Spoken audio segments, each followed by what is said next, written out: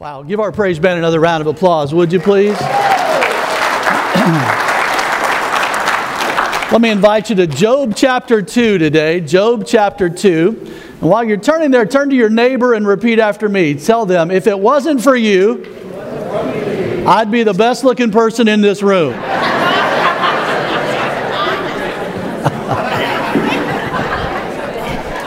We're going to talk a little bit today about friends. And in Job chapter 2, we're going to meet the friends of Job. Now, I will say this to you. I understand the friends of Job. They don't necessarily have the best reputation. A little bit like Job's wife. I think sometimes we look at them and we think, my goodness, with friends like that, you know.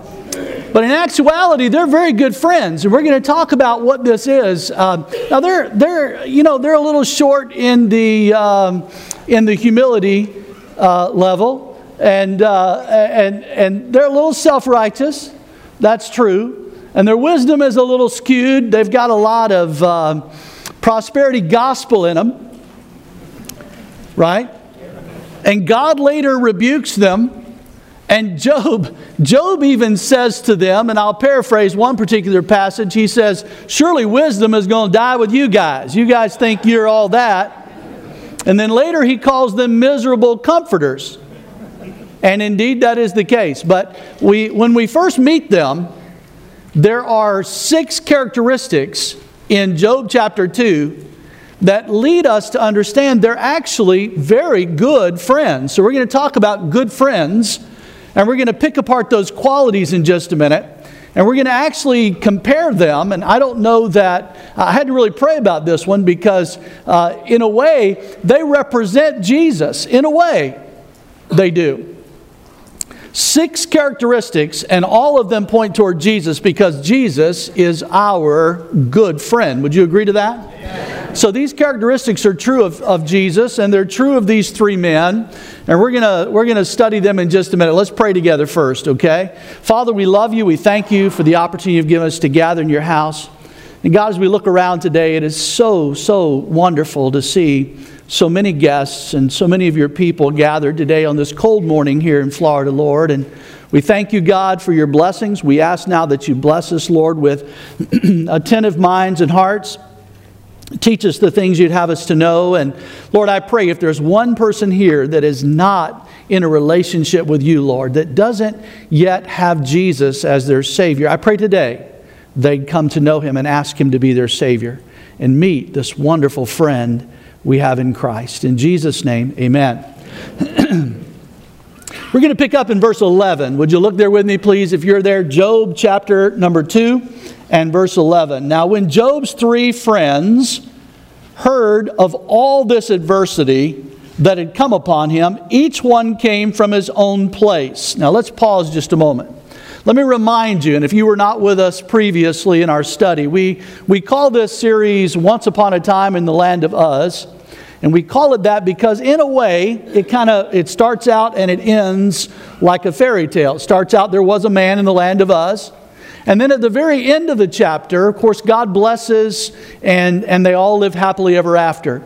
But man, what trials and adversity come to this man named Job. Would you agree with me? What horrific circumstances he deals with. We have already studied in our series the loss of his finances, the loss of his family, and the attack on his flesh. And so the Bible says when his friends hear of what he's going through, they get together and they come to see him. Now, they're named in this text for us, and this is an interesting thing. We find out very little about them, but if you know something about the areas, maybe you can glean what they're like. Eliphaz the Temanite. Teman was actually the capital of Edom, and they were known as having men that were of great wisdom. The people were searchers out of understanding, if you will, and they were known for that reputation. Bildad the Shuhite. This is the shortest man in the Bible, by the way.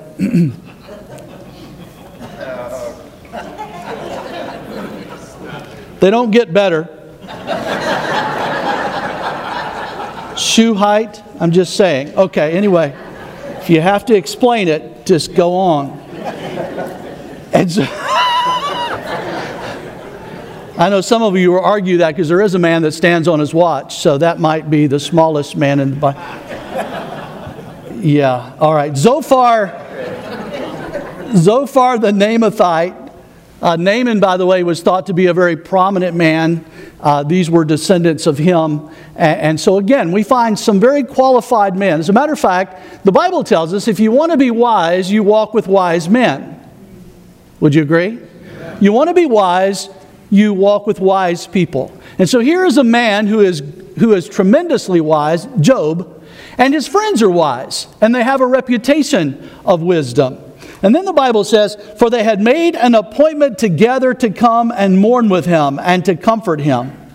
And when they raised their eyes from afar, they did not recognize him. They lifted their voices and wept. And each one tore his robe and sprinkled dust on his head toward heaven. So they sat down. Now this verse amazes me. So they sat down with him on the ground 7 days and 7 nights, and no one spoke a word to him, for they saw that his grief was very great. So I got to tell you, these guys are good friends. Now, their wisdom is questionable, I agree, but they're good friends. They're good friends. So let's do this. Let's kind of pick them apart and talk about this. I've come across several things relating to friends, and one of those I found is saying that friends are the bacon bits in the salad bowl of life. I thought that was pretty good. And then to a good friend, a true friend, it is said, is someone who thinks you're a good egg even when they know you're slightly cracked. That may be true. And to quote the great theologian, Cookie Monster, sometimes we think, what is friend? Then we say, friend is someone to share last cookie with. So you got a good friend is important. You'll not find him quoted anywhere else as a great theologian. That only happens here. So you want to write that down. He had good friends, good friends. I'm reminded of the story, actually, of the man who met this girl, and he told all of his buddies, he said, man, she's wonderful. She's just going to become my best friend, and I'm pretty serious about her, only she's not sophisticated at all. She's not cultured, she's not refined, and I've decided I'm going to surprise her, and I'm going to take her somewhere special that'll help her with that sophistication. And they said, well, where are you going to take her? He said, well, it's a secret, but I'll tell you this much. He said, it starts with the letter B and rhymes with wallet. He said, yeah, think about that.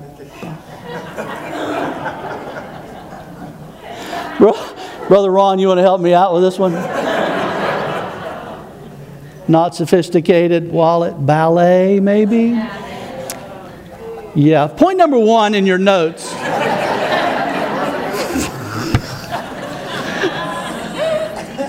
Point number 1 in your...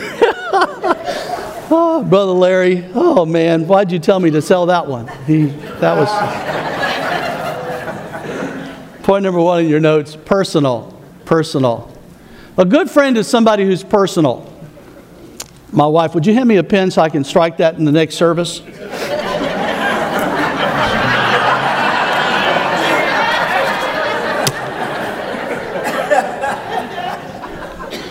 A good friend is somebody who's personal. The Bible says when they heard of the adversity that their friend went through. Now let me just say this to you. You know, not everybody that walks up to you and says to you, asks you that question of, how are you doing? Not everybody wants to know. You ever ask somebody that and they really told you? And you're standing there like, well, you know, I don't know what to do now. I don't know whether I should... I'm sorry, I had no idea. And so, but your good friends, they really want to know. Am I right? You really want to know. And so here the Bible tells us that they heard of the problems their friend went through. I'm reminded in the book of Nehemiah who was serving, of course, as the king's cupbearer. In Nehemiah chapter 1, beginning in verse 1, the Bible says the words of Nehemiah, the son of Hakaliah, it came to pass in the month Chislew in the 12th or the 20th year, as I was in Shushan, the citadel, that Hanani, one of my brethren, came with me, or with men from Judah, and I asked them concerning the Jews who had escaped. Now, Nehemiah's heart was with with all of his people back in Jerusalem. And so he inquired. Now follow me, there's an important part of this. So he inquired, how are they, those who survived the captivity, and concerning Jerusalem? And they said to me, the survivors who are left from captivity in the province are there in great distress and reproach. The wall of Jerusalem is broken down, and its gates are burned with fire. So it was, when I heard these words, that I sat down and wept and mourned for many days. I was fasting and praying before the God of heaven. You say, what are you getting at? I'm saying that there's a difference in being acquainted with somebody and truly having an interest in them and being a personal friend. Many of you have no doubt Facebook pages, and you have hundreds upon hundreds of friends on there. But how many do you actually keep track of? You have friends, we have acquaintances, but the ones that are good friends, we personally inquire of. We want to know their condition. These friends wanted to know the condition of their friend Job, and indeed they found out. You know, Jesus, being a good friend, the Bible tells us actually in Proverbs that we have a friend that sticks closer than a brother. A man who has friends, Proverbs 18:24, a man who has friends must himself be friendly, but there is a friend who sticks closer than a brother. Quite honestly, we get two pictures here. One is your earthly friends. You say, well, I don't have any friends. Well, it might be because you're not making an effort to have friends. Amen? For whatever that's worth. Last night I was invited to attend one of the fellowships of one of our classes, and we have tremendous groups, study groups here, tremendous classes, and I was thinking as I was leaving that Christmas get-together, you know, what a tragedy it is that so many of our people don't participate in that type of thing. Don't have friends like this. Don't get together with other people. What a tragic thing it is that you're missing out on some wonderful friendships. Jesus is a personal friend to us, and He tells us that we must be friendly if we want to have friends. And so understanding Jesus was concerned about our condition. Jesus knew the state that we were in. Greater love, John chapter 15 and verse 13 says, no one has than this, than one would lay down his life for his friends. Jesus said, you are my friends. And so I think that's important that we stop for a little while and focus on this, that He is very personal. I came across something recently that worries me a little bit in the trend of Christianity. And that is, I came across the argument that somehow referring to Jesus as a personal Savior is thought to be incorrect today by many. And I studied it out and looked at it. And the emphasis was that Jesus, they say, came for us to be saved. He died for the church, and that we are expected to be part of community. And I agree that we're expected to be part of community and not to isolate ourselves. I agree with that. But on the other hand, I want you to know something that I was told many, many years ago that I think is still true today, and that is this. If you were the only person that would ever trust Jesus as your Savior, He still would have come and died. Jesus came to die for you. He's a very personal Savior. We grow in the community of the church. I understand that. But I'm here today to tell you that Jesus is a personal Savior. He died for you individually. Let us not lose that sight that He's a personal Savior who is concerned about us, and He died for us. Secondly, good friends are pursuing. Pursuing. That's second in your study sheet. And what do we mean by that? Well, the Bible says that these guys left. Apparently, they traveled quite some distance. The Bible says when they were still a long way away, they saw Him, but they did not recognize Him. I'm reminded in that text actually of the prodigal who makes his way home, and the dad sees him, the father sees him a great way off. And so we have this picture of these men approaching, and they see someone, but they're thinking to themselves, is that Job? And then they make the recognition and say that cannot be him, and then suddenly they realize it is him, and it breaks their heart as they approach. But understand what they did. They left where they were so they could come to where Job was. Now, why is this important? Well, because Job couldn't get to them. Job had lost everything he had. Even if Job still had enough financial worth that he could gather together whatever it took to get to his friends, he didn't have the physical health at this point. He could not make it. And I believe what you're seeing there is a bit of a picture of the depravity of man. The truth of the matter is that we could not get to God, so He came to us. Amen. That Jesus, as our good friend, pursued us. Right. Many of us, and you've heard this before, many of us believe that we say things like, well, when I found Jesus. No.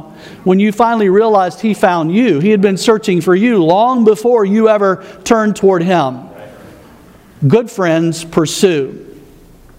Maybe you have a friend. Maybe you are that friend that when one of your friends is in trouble, you're going to go there. You're going to be with them. You're going to find a way to get to them, or they're going to find a way to get to you. And so I'm reminded that the Bible tells us that Jesus came for us. 1 Peter chapter 1, verse 15. This is a faithful saying and worthy of all acceptance, that Christ Jesus came into the world to save sinners, of whom I am chief, Paul said.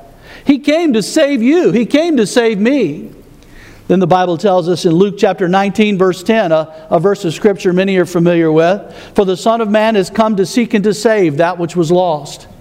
Have you thought much on the fact that Jesus left heaven with one intention, and that was to come and redeem you, to come and pay the price for our sin?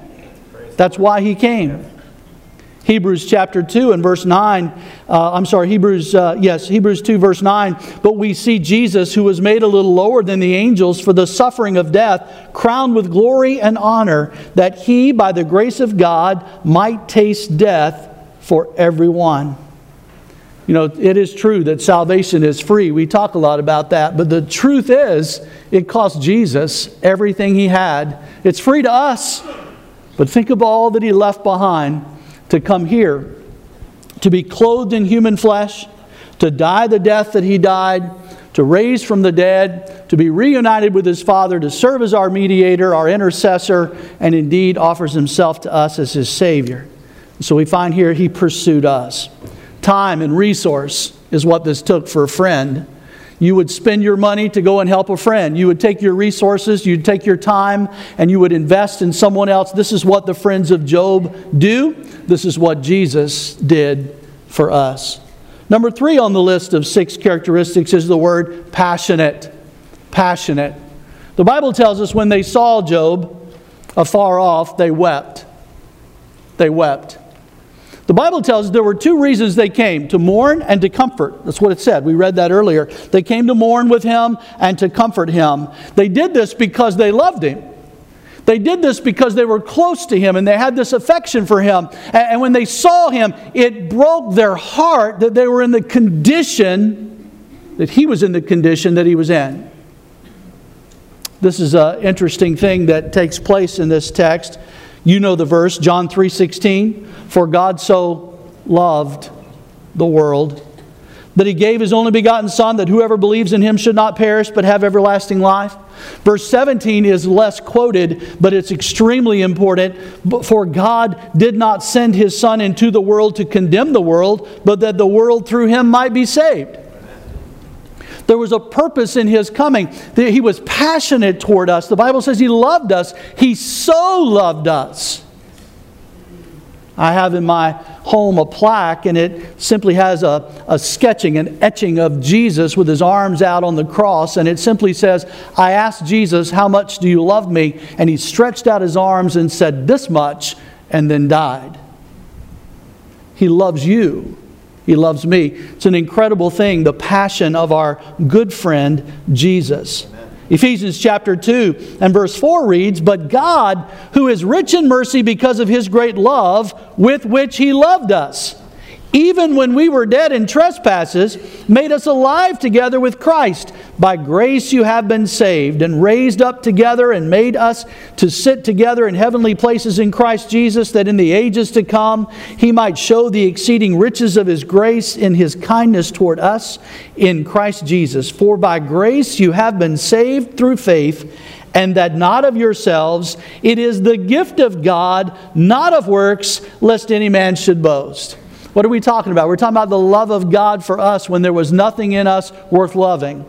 We're talking about the favor of God bestowed on us when there was nothing in us that merited that favor. It was by grace that He gave to us. What an incredible thing this is. You know, when you think about the passion that moved the friends of Job to come to Job, and you think about the passion of God, the love of God shed toward us that He might send His only Son to die for us, you have to understand this involves being other-minded. When we are good friends to our friends, when they are good friends toward us, it means that you're thinking about someone else. Now, this goes against the grain as far as the natural way of thinking, because we tend to think about us first.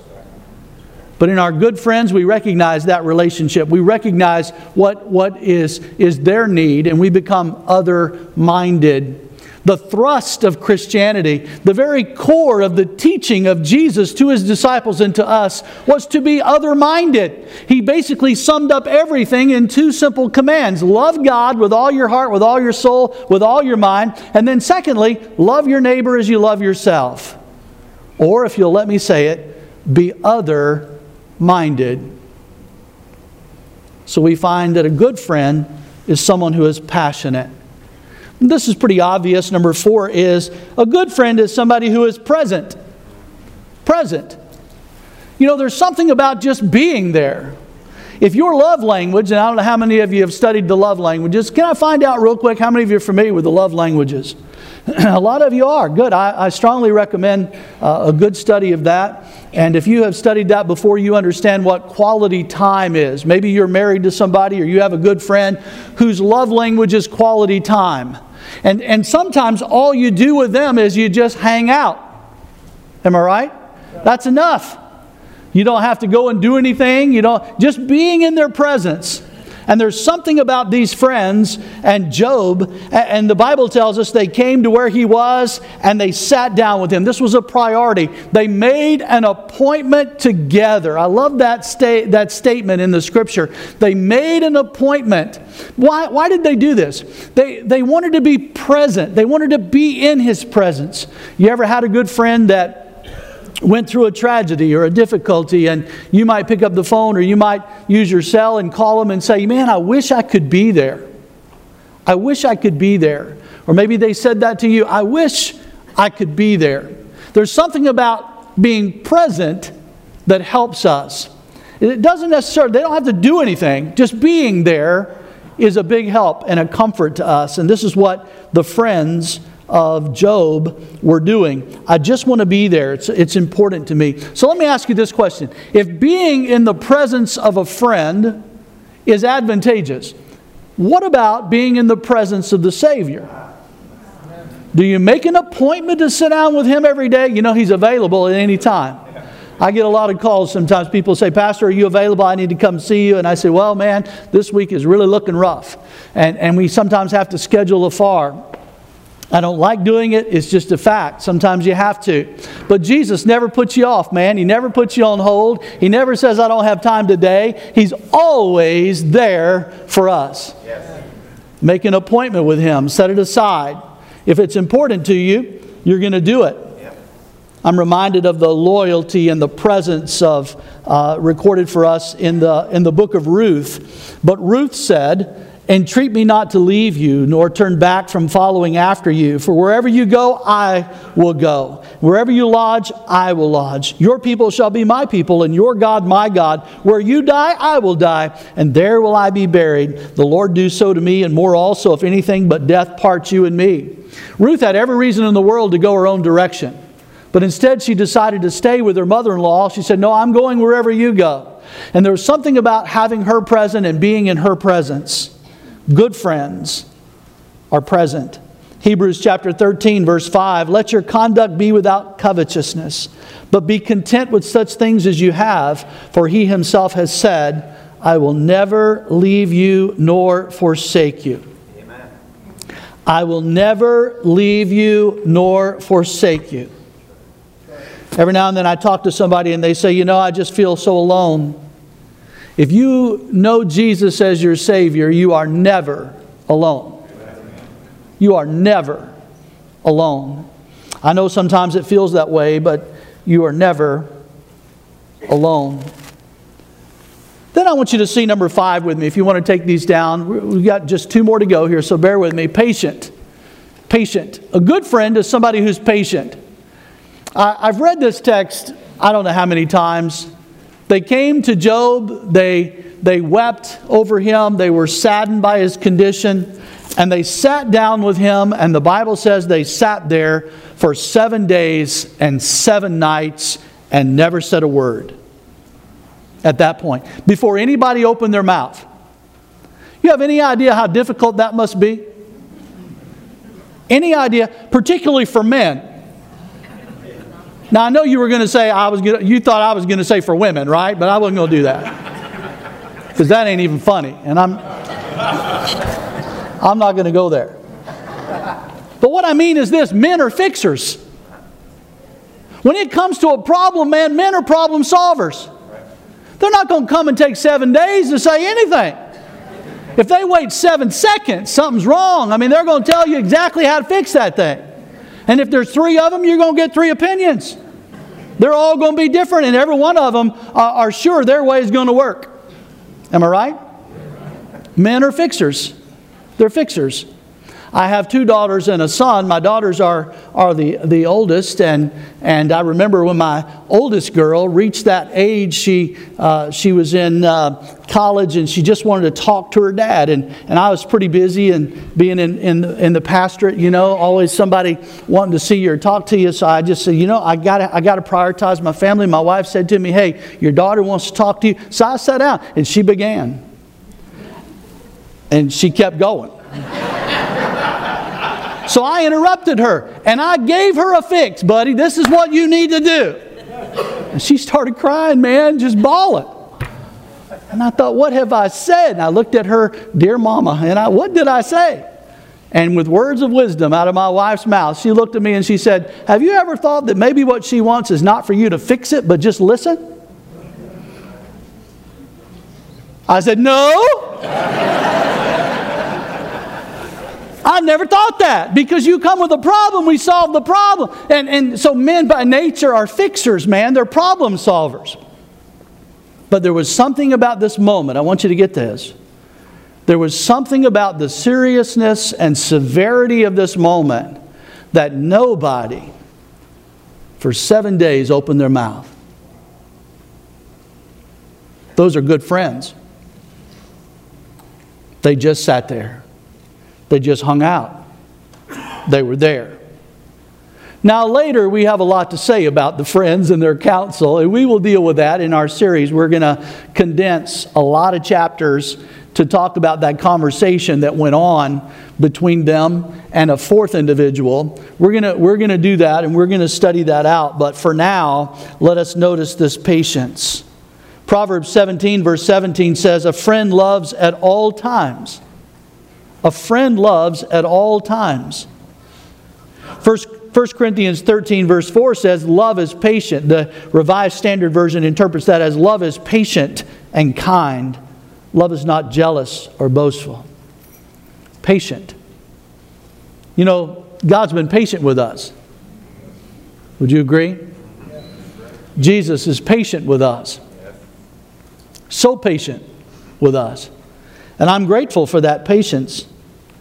Jesus said in Matthew chapter 28, verse 20, teaching them to observe all things that I have commanded you, and lo, I am with you always, even to the end of the age. Amen. Jesus said, listen, I've got a commission for you. I've got a work for you to do. I want you to go into all the world. I want you to preach the gospel. Now, I want you to remember this. As you're teaching them everything I've told you to teach them, everything they need to observe, I want you to remember I am always with you. I'm just hanging out with you. Very present. And very patient. And then last of all, I want you to see this with me. The Bible says, I want you to go back to Job 2 with me for just a minute, would you? Job 2. And look down with me at the last verse, verse 13. So they sat down with him on the ground 7 days and 7 nights, and no one spoke a word to him, for they saw that his grief was very great. Last of all, a good friend is perceptive. They're perceptive. A good friend will come to you and say, what's wrong? And when you say nothing, They say, nah, something's wrong. Am I right? Something's wrong. You can fool everybody else, but your good friends, you cannot fool. So I want you to hear me when I say this. And as we study the book of Job and we deal with adversity and we deal with trials, I want you to hear me. God already knows what you're going through. Our good friend Jesus knows exactly what you're dealing with. Maybe nobody else does. Maybe you're able to keep it a secret from them. Maybe it's that hallway talk where somebody comes by and says, how are you doing? And deep in your heart you feel like they don't really mean that. They don't really want to know. But I'm telling you that Jesus already knows. These friends of Job, they knew. The reason they sat there so long, the reason they didn't open their mouth so long, is because they knew the seriousness of what they were dealing with. When you know the seriousness of your friend, you treat the situation a little differently. You might even defend them, stand alongside them, and tell others to leave them alone. And Jesus is our advocate and our defender, comes alongside you and says to you, I understand. I understand. One of my favorite verses in the Bible, if not the most favorite, 1 Peter chapter 5, verse 7, casting all your care upon Him, for He cares for you. Amen. You can give Him any care you have, all the cares you have. You will never overload Him. Can I get an amen? Amen. You will never overload Him with your burdens and your cares. Sometimes you think you'll do that with people. Sometimes you think, if I shared this with you, it'd be overwhelming. I'm going to tell you, you will not overwhelm Jesus. Right. And He already knows anyway. You say, but Pastor, you don't understand what I'm dealing with. I don't need to understand it. I'm telling you that Jesus understands it, and He knows where you are and what you've got going on in your life. So when you think nobody else can comprehend, I'm telling you Jesus can and does and already knows and wants to carry the load for you. There are a lot of decisions that people make thinking somehow that no one can comprehend their situation. And I'm here to remind you today that as a good friend, Jesus already knows, and He wants to help you with that burden, whatever it may be. So, well, you don't understand, it's my finances, or it's my family, or it's my personal health. I understand that's what Job's were. I understand those encompass Job's problems. I understand his were horrific, man. They were difficult, and he had good friends. And I'm telling you, you have a good friend in Jesus. Amen. In Jesus. Matthew chapter 6, beginning in verse 30. Now, if God so clothes the grass of the field, which today is, and tomorrow is thrown into the oven, will He not much more clothe you, O you of little faith? Therefore do not worry, saying, what shall we eat, or what shall we drink, or what shall we wear? For after all these things the Gentiles seek. I want you to catch this now. Notice this phrase. For your heavenly Father knows that you need all these things. But seek first the kingdom of God and His righteousness, and all these things shall be added to you. Amen. Though I am dealing with a series that could be taught at any time, at any place, I want to stop for a moment and make note that the holidays are upon us. And with holidays, many people deal with depression and discouragement. And so I want to say this to you so you understand where I'm going with this and maybe find some strength and help in it. You might look at your situation and say, you're worried about a lot of stuff. That's what Matthew 6 is all about. They were worried about shelter. They were worried about clothing. They were worried about food. They were worried about what most of us worry about, just as basic needs. Maybe you're worried about these things. Maybe you're worried about presents, and you're worried about family, and you're worried about other issues, health, whatever it may be. I'm telling you, your Heavenly Father already knows what your needs are. He knows. He has said, just look to Him. Look to Him. Seek first the kingdom of God, and all these things will be added unto you. What are these things? All of those things you've been worrying about. All of those things you feel like you just can't do without. I'm telling you, just turn toward the Lord and listen to His comfort and His encouragement, and somewhere He will see you through it all. He is your good friend, Jesus. Maybe you're here today and you're listening to this message and you never asked Jesus to be your Savior. I want to give you an opportunity to do this. I don't do this publicly very often, but I'm going to lead you in a moment in a prayer. If you believe that Jesus came and died on the cross for you and you want to ask Him to be your Savior and you've not made that decision before, I want to give you an opportunity to pray that prayer. I'll lead you in it in just a moment. The whole congregation will hear it. And those who do not know Him, if you'd like to respond by praying it, that would be awesome. If you've already prayed that prayer and you already know Jesus as your Savior, we're entering a portion of the service right now where we stop and we reflect on things. So let me ask you this. How is your appointment setting with your good friend Jesus? How's your relationship with Him? Is it what it needs to be? Is it time to sharpen it a little bit? Is it time to come back to Him and say, I'm sorry, as a good friend, I've not been in communication with you in some time, and I want to get that thing right. Or maybe you just want to stop today and praise Him and thank Him for loving you the way He loves you and always being there for you.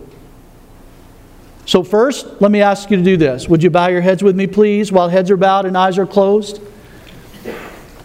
And if you yourself have never asked Jesus to be your Savior, but you'd like to do that today, right now, where you sit, I'd like to lead you in that prayer. And the prayer is pretty simple. You just acknowledge the things that you know the Bible to teach. So let's begin. You can say it out loud or you can say it privately in your mind. God knows your thoughts. The devil does not, but God does. He'll hear you when you pray in your mind. The prayer simply goes like this. Dear Lord Jesus, I know that I'm a sinner. And I believe you died for me. And I'm asking you now, Lord, to come into my heart and be my Savior. Forgive me of all my sin and give to me eternal life, a home in heaven. Now, Lord Jesus, teach me more about you. In Jesus' name, amen. While heads are still bowed and eyes are still closed, I'm going to ask you to do this today. If you just prayed that prayer, before you leave this building, here's what I'd like to ask you to do. The Bible tells us that Jesus said that you should not be ashamed of Him. And so I'm asking you not to be ashamed of Him. I'm going to ask you to share that with somebody seated around you today. Maybe it's your friend. Maybe it's somebody you don't know that well. But you go to them and you say to them, I prayed the prayer with the pastor. Now here's what I'm going to ask you to do. I want you to bring that person. If you get anybody that says that to you, I want you to bring them to meet me this morning after the service. Would you do that? If somebody comes to you and says, I prayed that prayer with the pastor, then you tell them, I want you to come meet the pastor. And let me know that you prayed that prayer today. Okay, I'm not going to ask you to stand or raise your hand. But if God has done that for you today and you've entered into that friendship with Jesus, then you come and let us know. While heads are bowed and eyes are closed, would you stand with me, please? The invitation's open. If you want to take a moment to pray, take a moment to talk things over with the Lord, just to praise Him or to thank Him or maybe to reestablish Him as a priority in your life, whatever the need may be, God bless you as you spend this time with Him.